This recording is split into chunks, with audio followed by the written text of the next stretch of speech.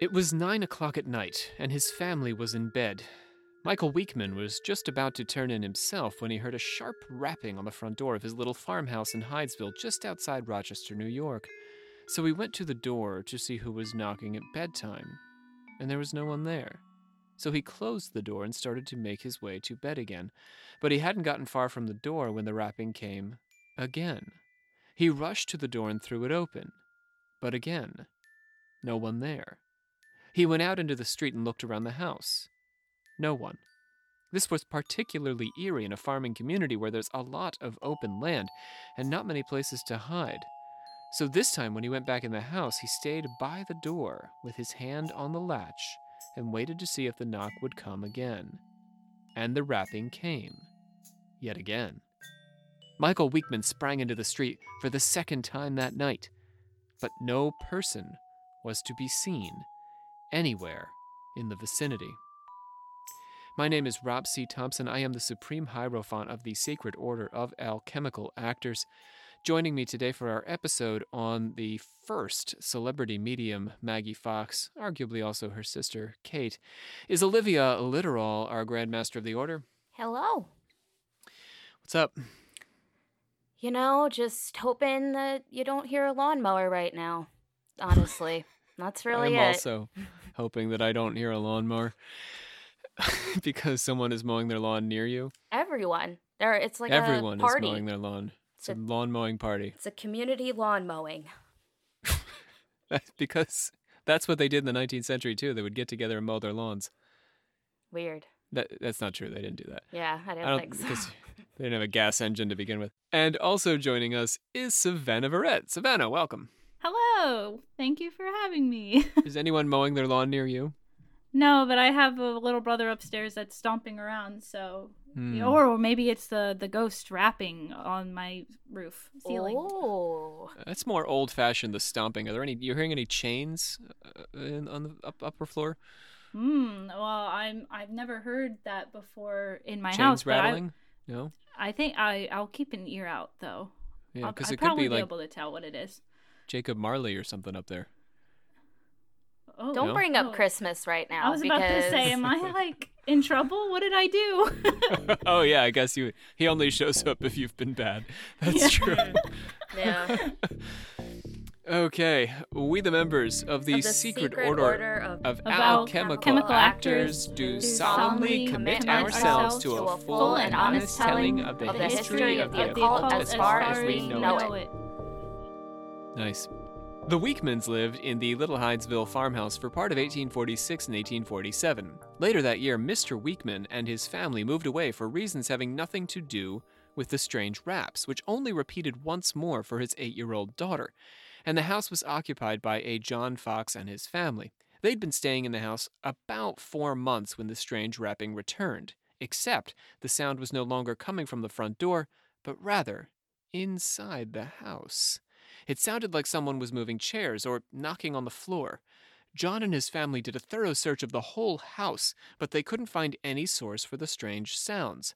This was particularly baffling in a period before indoor plumbing, also electricity, and all the other household things that tend to go bump in the night.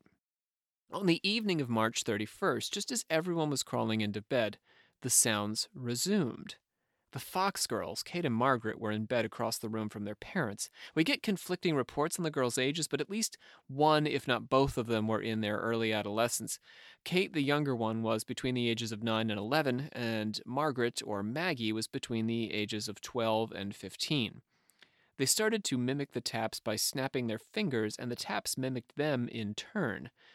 Now, here's where a minor controversy comes up, and it's actually a pretty significant moment in the girls' first communication with the taps. According to some reports, Kate said to the taps, "Mr. Splitfoot, do as I do." Well, this seems pretty harmless. Can you guys guess why this was a problem, though? Mr. Splitfoot? One gross image. Yeah. But I know that's not what it is. Well, what creatures have the split feet? Devils Goats. and goats and demons. Goats and devils. Goats and devils, yes. My memoir.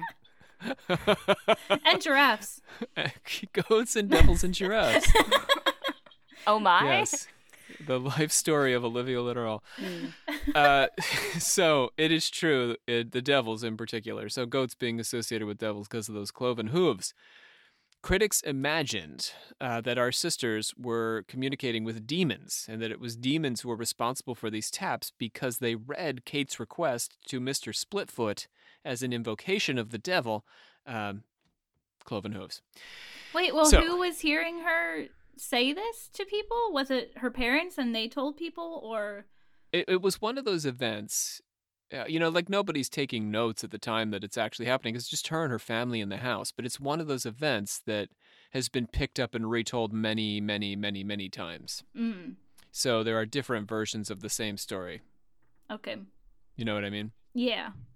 So it's hard to tell exactly how this entered the lore around this historical moment. John, the father, asked the taps to count to 10, and they did.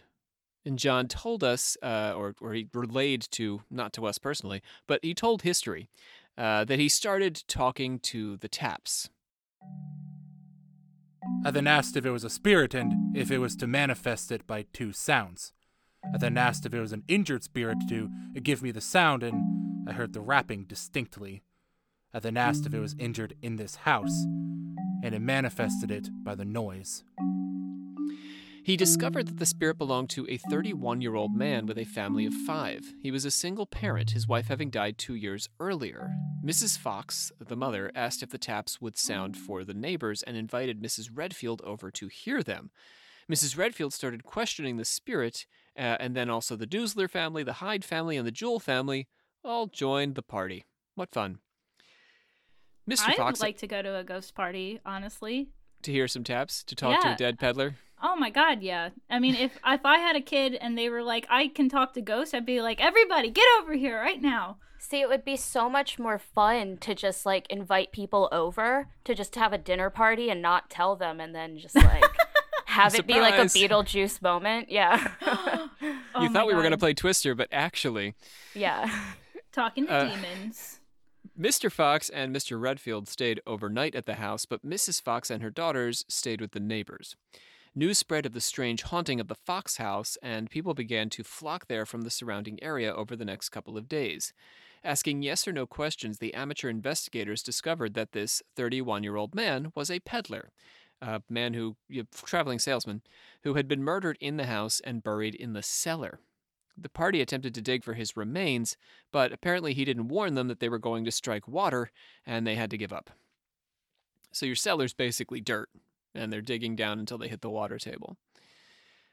Later, they would come up with his name, Charles B. Rosma, and the searchers would discover traces of quicklime and teeth, also hair. Still later, they would turn up bones along with Mr. Rosma's peddler's case. But folks are still fairly skeptical of this, despite all this evidence. Do you think, are those people who are skeptical think that the family planted those things? I guess you would have to. I've actually been to Lilydale, New York, which is where they have Rosma's peddler's case in a museum. Oh, really? In the community of Lilydale. Yeah, you can actually see it. That's really cool. Yeah, they actually had the house. They had the Hydesville house on the property in Lilydale. So Lilydale is a community of spiritualist mediums associated with the National Spiritualist Association of Churches, which is the group that I studied with during my dissertation work. And they owned the Hydesville house, but it burned down. And they were able to get some of these artifacts out of the house before it burned down. Interesting. Yeah. So it's important to note here, and you'll all want to remember this for later, that while Kate and Maggie were the first to communicate with the mysterious taps, they weren't the only ones. Neighbors from all over carried on conversations with our dead peddler, Charles Rosma. This early account of the Hydesville rappings was published largely from correspondence with the first witnesses, which was compiled by D.M. Dewey in 1850, which is only, less than 2 years, or about 2 years after the events in question. Seems like a long time, but actually not that long. I mean, you think about the Bible, that was written decades after Jesus ascended to heaven. It may be here remarked that when the sounds first began to attract attention, and during the investigation at Hydesville, They were heard in the presence of any number of the Fox family. They were also distinctly and repeatedly heard by persons who were examining the house when every member of the family was absent. Dewey says that at a certain point, part of the Fox family left for Rochester, where Kate and Margaret's older sister Leah was living with her husband, and the tappings were then heard in both places, meaning that they were heard both among the Fox family and among the Leah Fox family, or Leah Fish, actually. So wherever the sisters went, apparently the taps were now starting to follow them. So this is where we get the notion that they are mediums for the taps, that they are mediating the taps. But we have to bear in mind that initially the taps sounded without them even having to be in the house, and that they sounded in the house before anybody, the Fox family, even showed up. And there was no trace of this happening before they were in this house, right? Well, with the Leah Fox, when they left to go to the sister's house, then the taps seemed to follow them, Yeah. And of course, Leah's house wouldn't have had taps before that. Mm-hmm. And the interesting thing about Leah is then after this, she decides that she's a medium too, and she becomes the third Fox medium. Jumping on the bandwagon. Yes. Well, I mean, ultimately, thousands of women, particularly women, but also some men, would jump on the bandwagon and become mediums as a result of these events. Maggie and Kate kicked off a craze for people sort of exploring and discovering their mediumship in this time period. That's pretty cool. So, somehow, as we say, the sisters were mediating the tapping sounds and causing the spirits to manifest in some distinctly audible way, or that's what we come to believe, despite all these caveats that we've mentioned.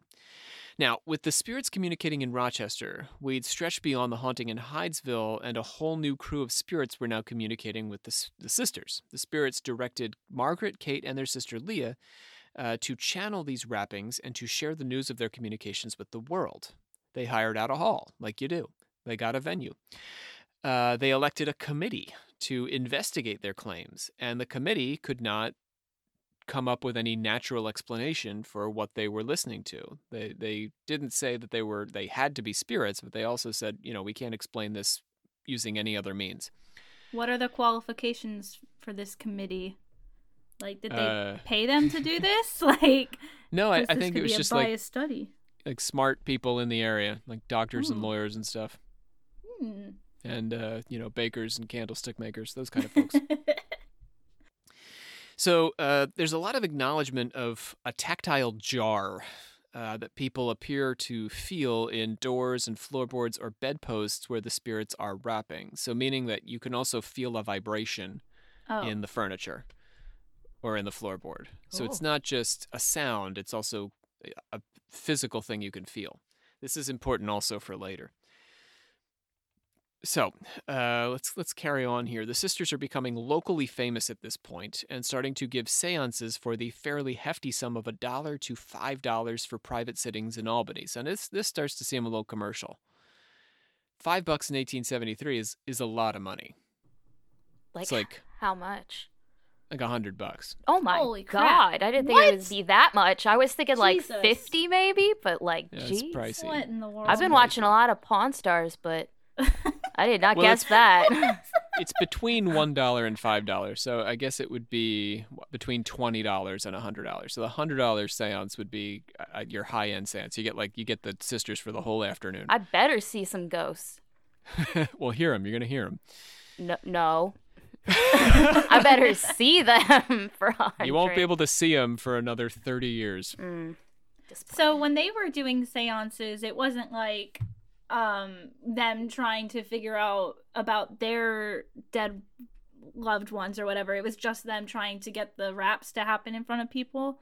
Yeah, but with the communication, they could tell you, that this rap is your grandmother or it's Benjamin Franklin or whoever. Oh.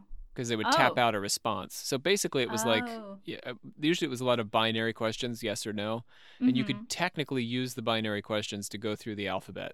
Does your name start with the letter A? No. B? No. C. It's going to take a while, but that's why you paid for that 2 hours. Yeah. You figure out their name and then it's like, okay, time to leave. People, I mean, this is something I want to emphasize here about the culture of not only New York, but America in the early 19th century. People had violent reactions to unusual spiritual phenomena or I don't want to say unusual, different. Anything outside of what they were used to, they got very incensed about, or a certain class of person did.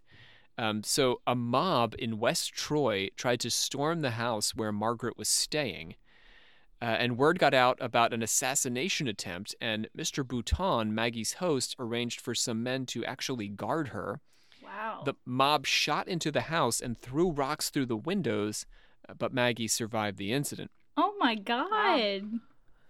People were pretty, like today, if you're running like, NXIVM or something, the New York Times is going to write a scathing article, and eventually, after we've let you run this sex cult for about 30 or 40 years, eventually we'll prosecute you and bring you to jail. But in 1850, if we didn't like the cut of your jib, like if you just like mentioned God in the wrong tone of voice, an angry mob will show up at your house and start trying to stone you. I'd be dead. Yeah, I mean, a lot of the like new religious movements today would not have gone over so easily in New York. I mean, I bring up NXIVM, but it's sort of odd. They run out of Albany. Weird. Yeah, so they actually base themselves fairly closely to this hotbed of religious activity, which we'll get to in a second. Actually, we'll get to it right now. So what I'm talking about is the Burned Over District, which is hooray! Burned over. Why is it called Burned Over again? The religious fervor had set the region on fire, is the idea. Oh, shit. Yeah. Oh, okay. Yeah. Wow. It's on fire with the Holy Spirit. Or various kinds of spirits. Yeah. The Mormon spirit, the Holy Spirit, the, spiritualist ancestor spirit. Pick your spirit. Pick your spirit. It's setting the world on fire, setting New York on fire. So the Burned Over District was actually just a few counties in western New York State where we saw the emergence of an unusual number of new religious movements or practices between 1800 and 1850. So within about 50 years, there were a bunch of new religions that sprung out of this very specific part of the United States. Spiritualism was really the tail end of the phenomenon in 1848, and the phenomenon included the Second Great Awakening and also the Mormons of Joseph Smith, Savannah's personal favorite alternative religion. Yep, that's it. Which, fun fact, we're about to talk about Mormonism in a little bit more depth, but the Mormons actually are not going to, it's really hard to define them as an alternative religion because they are the fastest growing religion, I believe, in the world right now. Yeah. So, yeah. Millions. They're, never mind. I was about to say. They're what? I was going to say, like, God's favorite religion, but I'm like, that's probably not something I should say. And Savannah said it here. Episode, what have you. All of our listeners are going to come to your house and throw bricks through the window. Yep. Okay. Well, the point I'm trying to make here is that brings us to today's brief history. Whoa, brief history. Yay. Talking about a brief history of the Burned Over District. In Western New York's religious fervor began with what's called the Second Great Awakening. People started gathering at outdoor camp meetings where conversion happened on a mass scale. Preachers like Charles Grandison Finney advocated for an active program of saving souls, and he argued that salvation would come through direct spiritual inspiration rather than following doctrine. So you don't just pick up a book and read it. You're not just reading the Bible, even though Henry VIII really wanted you to do that, and Martin Luther. It's a kind of emotional experience. It's better to be at this tent revival. So the focus is on the personal in religion, and it opens the door for two major new movements before spiritualism, and those movements are William Miller's movement, the Millerites, and Joseph Smith's Mormons. So William Miller was a farmer living in northwestern New York who was inspired while he was reading the book of Daniel. Unto 2300 days, then shall the sanctuary be cleansed. What if Daniel didn't mean days, but years? 2300 years after Daniel. That would be 1843. A cleansing. The second coming of Christ. The second coming of Christ will happen in 1843. Miller was a reluctant public speaker but felt responsible for sharing his revelation.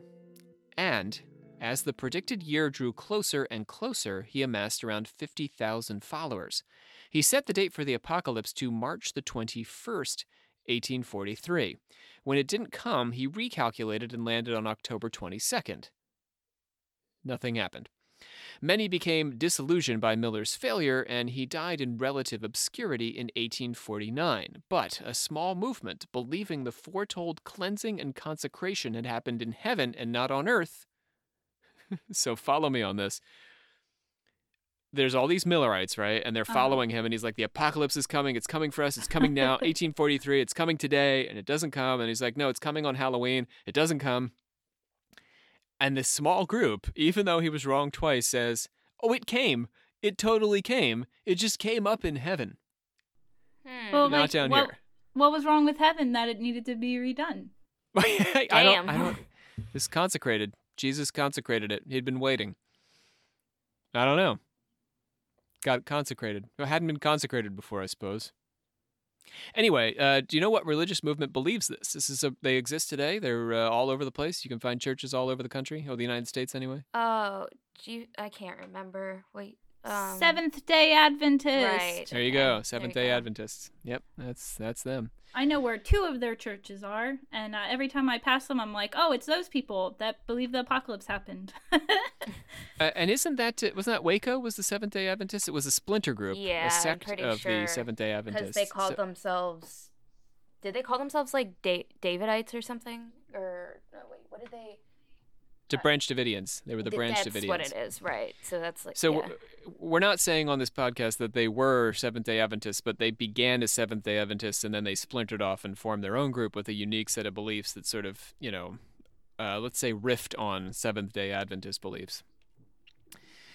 All right, Savannah, here we go. In the small town of Palmyra in Ontario County, New York, on the 23rd of September, 1823, Joseph Smith had a vision of the angel. Go ahead, Savannah. Moroni helped him to discover a collection of golden tablets buried in a stone box in Manchester, New York. Smith translated the tablets from behind a screen to his friend Martin Harris, and the transcription was printed into 500 copies of the first Book of Mormon. And it came to pass that the Lord commanded my father, even in a dream, that he should take his family and depart into the wilderness. And it came to pass that he was obedient unto the word of the Lord. Wherefore he did as the Lord commanded him. And it came to pass that he departed into the wilderness.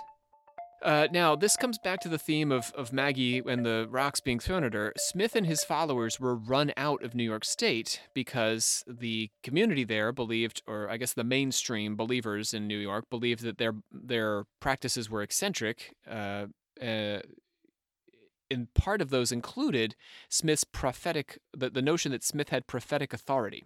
He also believed that direct personal revelation was superior to reason.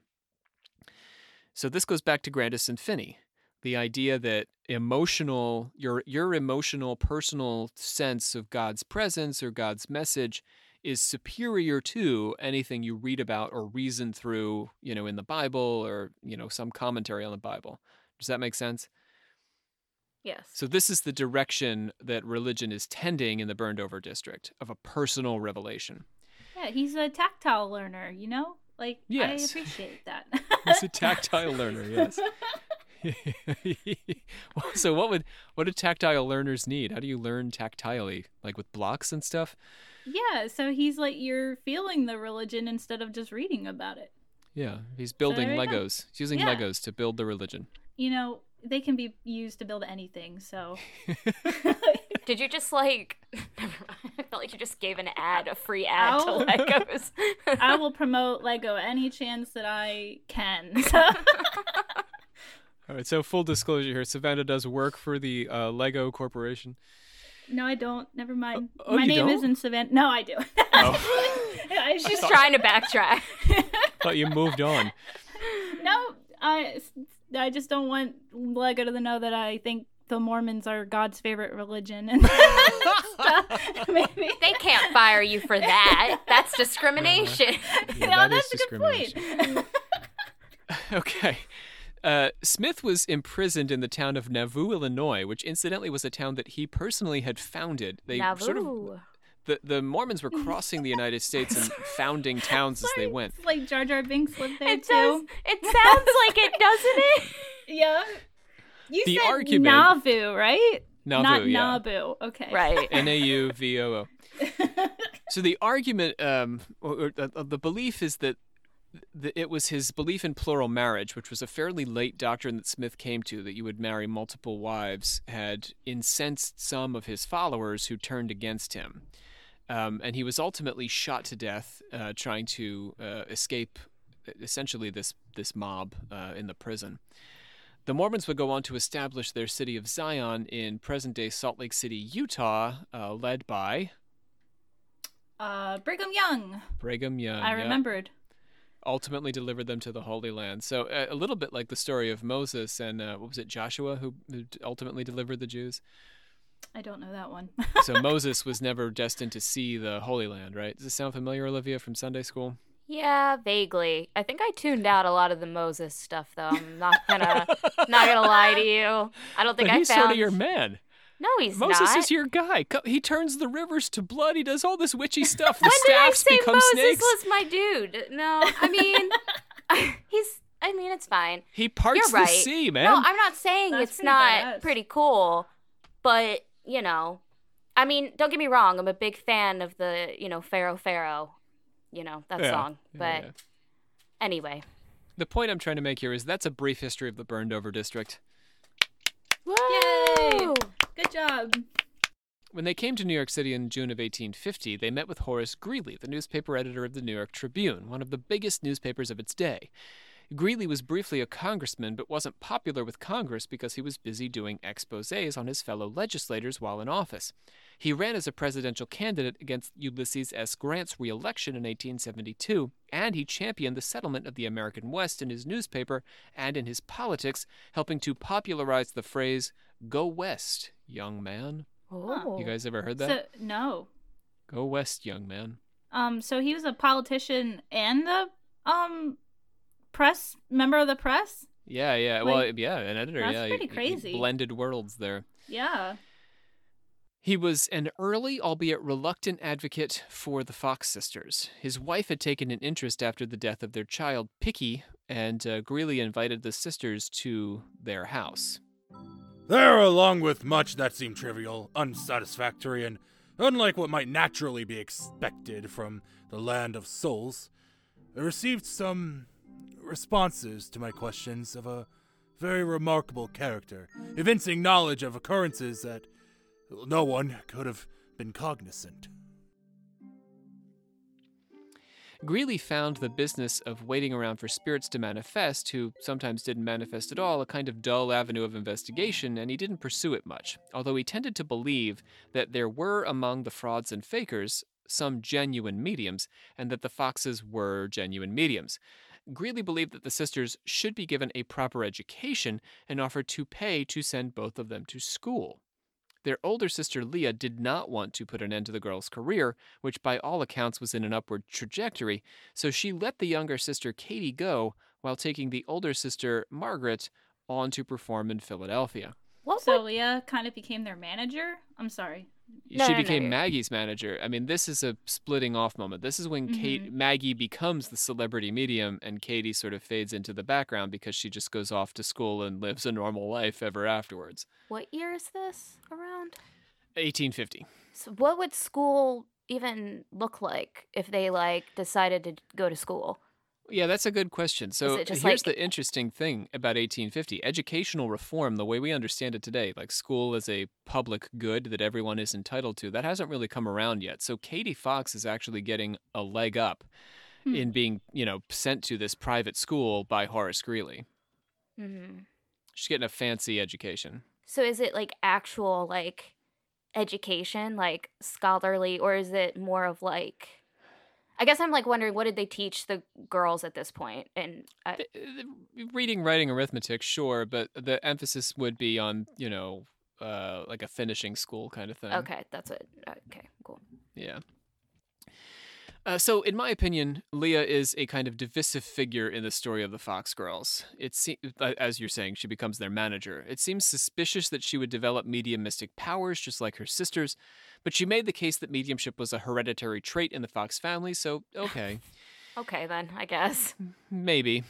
Spiritualists tended to see Leah as a positive figure advancing the cause. Emma Harding Britton, one of my favorite mediums, for example, called her the best test rapping and physical medium I ever met. Damn. As well as the kindest and most noble-hearted of women. Damn, put that on your resume. The hell? Yeah. Yeah, so, when I read about Leah, I tend to not like her, but then, I do have a lot of respect for Emma Britton's, and Emma Britton knew a lot of mediums. So, yeah, that's a pretty high-ranking endorsement. How old was Leah around this time? Leah's, I think, about a decade older than the other two. Okay, yeah. Yeah, so she's married, she's established. Yeah. Yeah. So she's in a position to manipulate them. Mm-hmm. Did she have kids? That's a good question. I do not know if she has children at this time. She wasn't watching them if she did. She's definitely busy doing other things. Her husband was the first stay-at-home dad. Wow. Not even, because she held general receptions in the winter evenings at her home in New York. Oh, okay, never mind. Let those spirits in. Yeah, and her guests would gather around the old Rochester dinner table from the Fox farmhouse, which she brought to her home. Did they also eat dinner on that table still? I don't see why not. Because that's kind of fun. It's a table. It's it's its main function. Also, yes, sure, You're there are damn ghosts right. who talk through it, but Wait, where were the parents? Did they die? No, I think they're still alive. I'm sort of talking about later in history, but Yeah. Okay. So, never mind. I was just like, so these young girls are like having their sister raise them now, but I guess they're not young really anymore. Well, yeah, Leah would become this sort of like grand dame of the spiritualist movement, I guess is what I'm trying to point out. Like, as the decades pass, she becomes this like central organizing figure, and a lot of the most famous spiritualists and mediums in the country go to visit Leah. Like, she probably met all of them. She knew all of them very well. Non-spiritualists tended to see her as mercenary and self-promoting, taking advantage of Maggie in order to keep the rapping money train rolling. So that's the twin sides of Leah. Okay, so Katie's off at school, and the story turns to Maggie, who's giving seances now at the Union Hotel in Philadelphia. The year is 1852. A gentleman by the name of... Maggie didn't go to school? Sorry, no school for Maggie. Maggie's got to keep working because Leah says so. Oh, damn. Okay. Yeah, only one sister. She split the sisters. She said, okay, Horace, one can go to school. Pick one. He was like, I'll take the younger one. Younger. Okay. I don't know if Horace said that. That's a little weird. I hope he didn't say that. No. If I had to guess, it's because, Maggie was older, so she probably had a better head on her shoulders to deal with crowds and, public audiences and that kind of thing. Yeah, she's already gone. Speaking of which, it's 1852, it's Philadelphia, and a gentleman by the name of Elisha Kent Kane attends one of Maggie's seances. Instantly, he is smitten. He begins exchanging notes with Maggie. He calls on her, and they take long carriage rides around the city with his cousin, Mrs. H.J. Patterson. I was about to say, where's that chaperone? There's the chaperone. Chaperone. It's the 19th century. Yeah, you cannot be unescorted with a man in polite society. But these carriage rides cause a minor scandal among Philadelphia's smarter set because Kane is a member of their ranks and Maggie is just a farm girl. He's got money and a respectable family name and all the privileges that come with that. Maggie's a country girl at the front of a popular cultural craze whose name is regularly in the papers. No things, like that's not a good thing. A Kardashian to like a truly, aristocratic person, particularly 19th century, like that shit is crass. That is disgusting. They would come nowhere near these attention whores. You got me? So it's actually a blight. It's a black mark on Maggie that she is famous. Her fame is a problem. Truly powerful, elite, and aristocratic people do not seek fame, do not want fame, do not have fame, because fame is for the poors. Plus probably her being a woman, right? Well, I mean, they would like him to get together with a woman. No, that's not what I mean. But I mean, it makes it worse that she probably is like a woman in that position of like fame. Of fame, yeah. Oh, yeah. That would make her even, more whorish, I guess, in their eyes. More like a prostitute seeking, attention. The culture of celebrity was, as I'm saying, a bit different in the 19th century. They had celebrities, but putting yourself before the public was gauche, crass, and as I'm saying, vulgar. Okay, so despite their difference in social status, Kane persisted. He was deeply taken with Maggie. Their letters to each other, along with those of acquaintances who witnessed their courtship, were published in 1866 as a memoir of the love life of Dr. Kane. Let's go ahead and hear a bit from that memoir. Little as she suspected his feelings, he loved her at first sight. Her beauty was that of a delicate kind which grows on the heart rather than captivates the sense at a glance. Kane believed, like Greeley, that Maggie deserved a good education, and he managed to get her mother to let him pay for her to attend Mrs. Turner's boarding school outside the city. Fun. But here's the interesting and fateful thing about Elisha Kent Kane. He was not just a regular, boring old Philadelphia gentleman. He was an Arctic explorer involved in the search for the lost British explorer Sir John Franklin. What? Serious man. How do you get that job? You're rich and you do whatever you want, so That's what he wanted. Okay. So, damn. Sir John Franklin was charting the Northwest Passage on behalf of the British government, and his disappearance was one of the great mysteries of the Victorian age. Wait, is this the Terror? No, it's not the Terror. Is it the same story? What? Never mind, keep going. I think, Never mind. They call it a great mystery, even though this man sailed a boat into the Arctic and never came back. Like, I'm pretty sure I know what happened to him. Is this like with the party that turned up all dead or is it just this dude? Oh yeah, there's going to be a dead party. Yeah, I think this is the Terror, the plot to the Terror. Anyway, keep going. Kane was a doctor who had served as a medical officer on the first attempt to locate Franklin from 1850 to 1851. In 1853, Kane organized a second expedition which he led himself and left only a month after he'd gotten Maggie into school. The first expedition had found traces of Franklin's encampment, and Kane believed that there were still members of Franklin's party alive somewhere in the Arctic. Holy crap. Of the 136 picked men of Sir John Franklin in 1846, North Orkney men, Greenland whalers, so many young and hearty constitutions, with so much intellect experience to guide them, I cannot realize that some may not yet be alive. He wasn't alone. The British government had sent several ships. Franklin's wife personally commissioned 2 ships, and the United States government, along with the financier Henry Grimmel, who helped to finance Kane's expeditions. According to Kane's posthumous biographer William Elder, it totaled up to 25 expeditions of 31 boats, costing in the neighborhood of $4 million, which would be well over $100 million today. Oh my God. So they spent $4 million in their time? Yes. Oh my God. Wow. I hope this guy was worth it. Makes seance seem cheaper by comparison now, doesn't it? Dear brother and friend, things look so arctic and the big responsibilities of my undertaking are so crowding around me that I sit down from the very impulse to give your brother's letter of confidence. Now that the dream has concentrated itself into a grim, practical reality, it is not egotism but duty to talk of myself and my plans. I represent other lives and other interests than my own. 2 years passed, with Maggie attending Mrs. Turner's and Kane exploring the Arctic. While Kane was still in reach of civilization, she received letters from him, but when he crossed into the Arctic, all she could do was wait nervously for his return. By May of 1855, when no sign of Kane's expedition had appeared, Kane's brother John left on a rescue mission to recover him.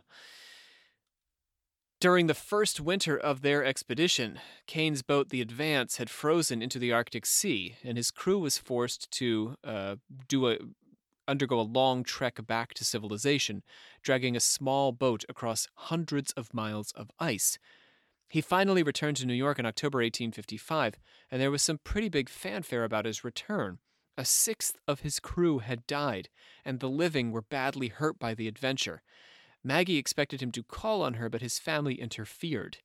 After hearing from one of Kane's friends that his family would not permit a meeting, Kane made a dramatic entrance the next morning in full naval dress.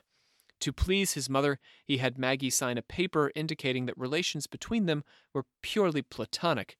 Then, regretting having ever made her sign it, he returned the note to her, which she tore up. Wow. Yeah, this is like out of a romantic. Jane Austen novel, right? Yeah. I'm swooning. Oh.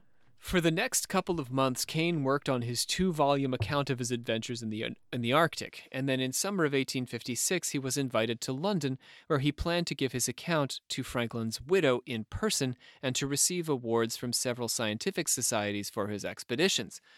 Before he left, he called Maggie and her family together and professed that they were husband and wife, privately to them. Or at least that's the story that Maggie and her family told. Whether or not they were married in this way, it was clear that Kane loved Maggie and probably would have wanted to marry her. But his health, badly compromised by his Arctic adventure and exacerbated by his family drama, took a turn for the worse in London, and he sailed to Havana to recover in warmer climes. But it was no use. Kane died on the 16th of February, 1857. His family refused to acknowledge Maggie as his widow, perhaps most practically to keep her from inheriting any of his property, but they did end up providing her with a small allowance. In 1858, Maggie converted to Catholicism and took a hiatus from mediumship. She was depressed and arguably never recovered from the loss of Dr. Kane, although she did return to the seance table. We know by the 1880s, 30 years later, that she was touring as a medium and had developed pretty severe alcoholism. The pressures of being a child star are one thing. Bear in mind, she is essentially a child star, having, risen to incredible fame, international fame, in a matter of, less than a year. Well, and then also having assassination attempts against you when you're a child and stuff, too, I'm sure. Yeah, she's like 14 years old, so it's intense. So the pressures of being a child star are one thing, but the near miss of a happy life with a man she loved was too much for her to bear. Long after he died, and despite the fact that his family disavowed her, Maggie often went by the name of Margaret Fox Kane. In 1888, an event billed as the death blow to spiritualism would thrust her into the spotlight one final time. At the New York Academy of Music, a huge crowd gathered for what promised to be a cataclysmic revelation. Margaret Fox took the stage, with Katie looking on approvingly from the balcony. She removed her shoe, and with the confirmation of 5 doctors grasping at and observing her foot, she wiggled her toe and made a cracking sound. The woman's big toe sounded like a muffled hammer, but I heard every stroke from the farthest parts of the balcony. That, then, was the Rochester Rap, whose effect may be compared to the first gun of the Revolution, heard round the world. The otherworldly tapping of the spirits had been Maggie's big toe the whole time, or at least that was the claim. The scene was chaotic, with skeptics applauding, with "I told you so" grins, and believers crying out in protest. The whole thing was a ghastly attempt to bury alive the spiritualists' loved ones who had been dead, but who had been restored to them by the faith now pronounced by its founders as an imposture and delusion. Wow. I would love to be a fly on the wall in that scene. Mm-hmm. Oh my god, it would probably be so chaotic. Oh my god. Intense night, yeah. Yeah. So the reporter here, his name was Moncure Conway. He ascribed Maggie's confession to her Catholic faith. Her guilt, he said, had simply overwhelmed her, and nearing her twilight years, she had to fess up.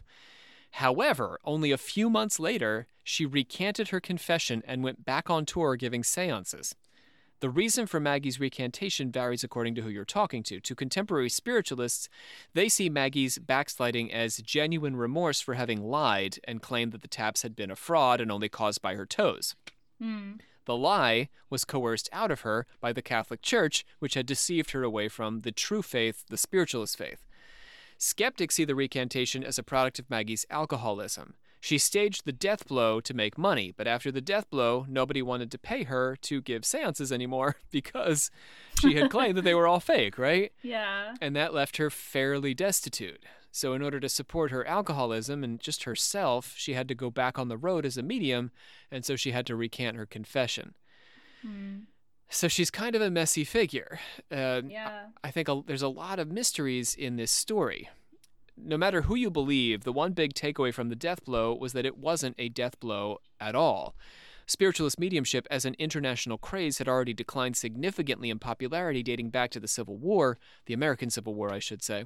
But mediumship as a popular interest continued through the turn of the century, gaining in popularity amidst the widespread deaths of World War I, and then minted new international celebrities like Edgar Cayce, transforming into channeling in the 1980s and 90s with figures like J.Z. Knight, and regaining a popular audience through mediums like John Edward and Sylvia Browne and now Teresa Caputo in the 90s, early 2000s, and all the way up to 2020.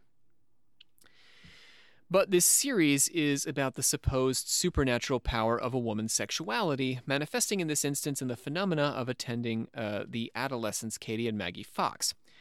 Whether we want to believe any of the mediumistic feats they performed under the guidance of their sister Leah, after leaving for Rochester and then New York, the haunting of the Hydesville house remains an unsolved mystery. Maggie's big toe is not an adequate explanation for the events of 1848. Let's review. Number 1. Former residents of the house, including but not limited to Michael Weekman, who we opened the episode with, heard mysterious sounds on the front door and throughout the house before the Fox family even arrived. And while he had a young daughter in the house, right? Oh, could have been another medium, yeah.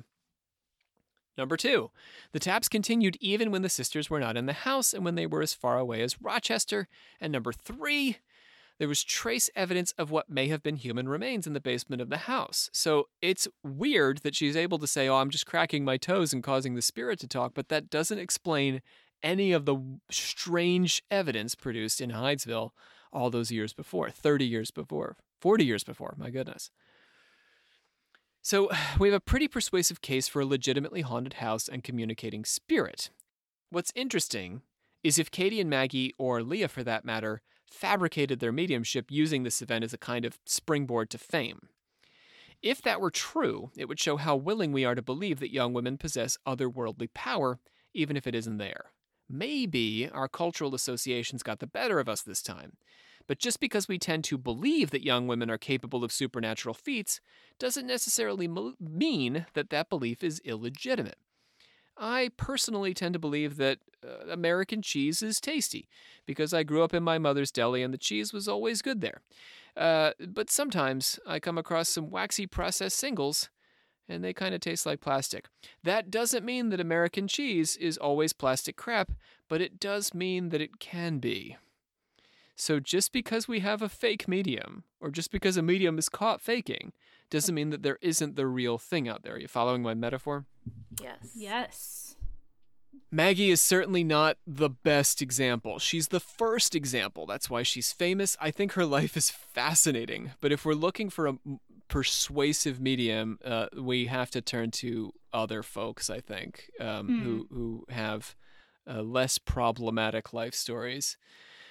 Folks like Cora Richmond, maybe, or even Emma Britton. I mean, there are countless cases out there. Mrs. Hayden, who toured to the UK. It's just a bunch of mediums in the literature that we can explore. But Maggie Fox gets a lot of attention for being number 1. But she's complicated. Her history is very complicated as, proof positive of mediumship. Well, her story is very, like, Hollywood. Like you said, like, her whole romance thing is, like, a movie, basically. So it's fun to look at her in that aspect as well. Yeah, it's a good story. Well, that's why she made it to the Occult Confessions and podcast. Her little, and I didn't realize her little tie-in with history with the expedition and shit. That kind of blew my mind. Yeah. I mean, I guess that's a tie into a different kind of history. In American and Western history, she is a very important figure in and of herself for having started the spiritualist craze that, is still, like I said, still with us. But at that time period, it was huge. I mean, there were millions and millions and millions of people having seances in their homes, in their parlors, like uncountable. We don't know how many people actually did this because it was a very private event that people would have seances in their homes. But there were mediums everywhere, and it all started with this Hydesville case. We should bring that back. The seances in your homes? We can do it. We can just do it. We can just give it a go. Okay, let's do it. Whoa. I know all the parameters. All right. Olivia, bring us on home. I hereby adjourn and declare closed this meeting of the Secret Order of Alchemical Actors till such a time as we get together and do it again. Our voices today included Lou Kinnaman and Andrew Mims, Sean Priest, and Brandon Walls. Joining me around the table, I have got Savannah Verrett. Goodbye, everyone. Also, Olivia Litterell, our Grand Master of the Order. Goodbye. Don't just go and have a seance because we talked about having a seance, guys. Be responsible. Thank you. My name is Rob C. Thompson. Reiterating, yes, be responsible. Don't use Ouija boards. No. Don't use Ouija boards. Don't use them. Reach out to the highest and the best. Yes. And sending all our love to all of you out there in the podcastosphere. We look forward to joining you next time when we cover yet another example of lady magic here on Occult Confessions.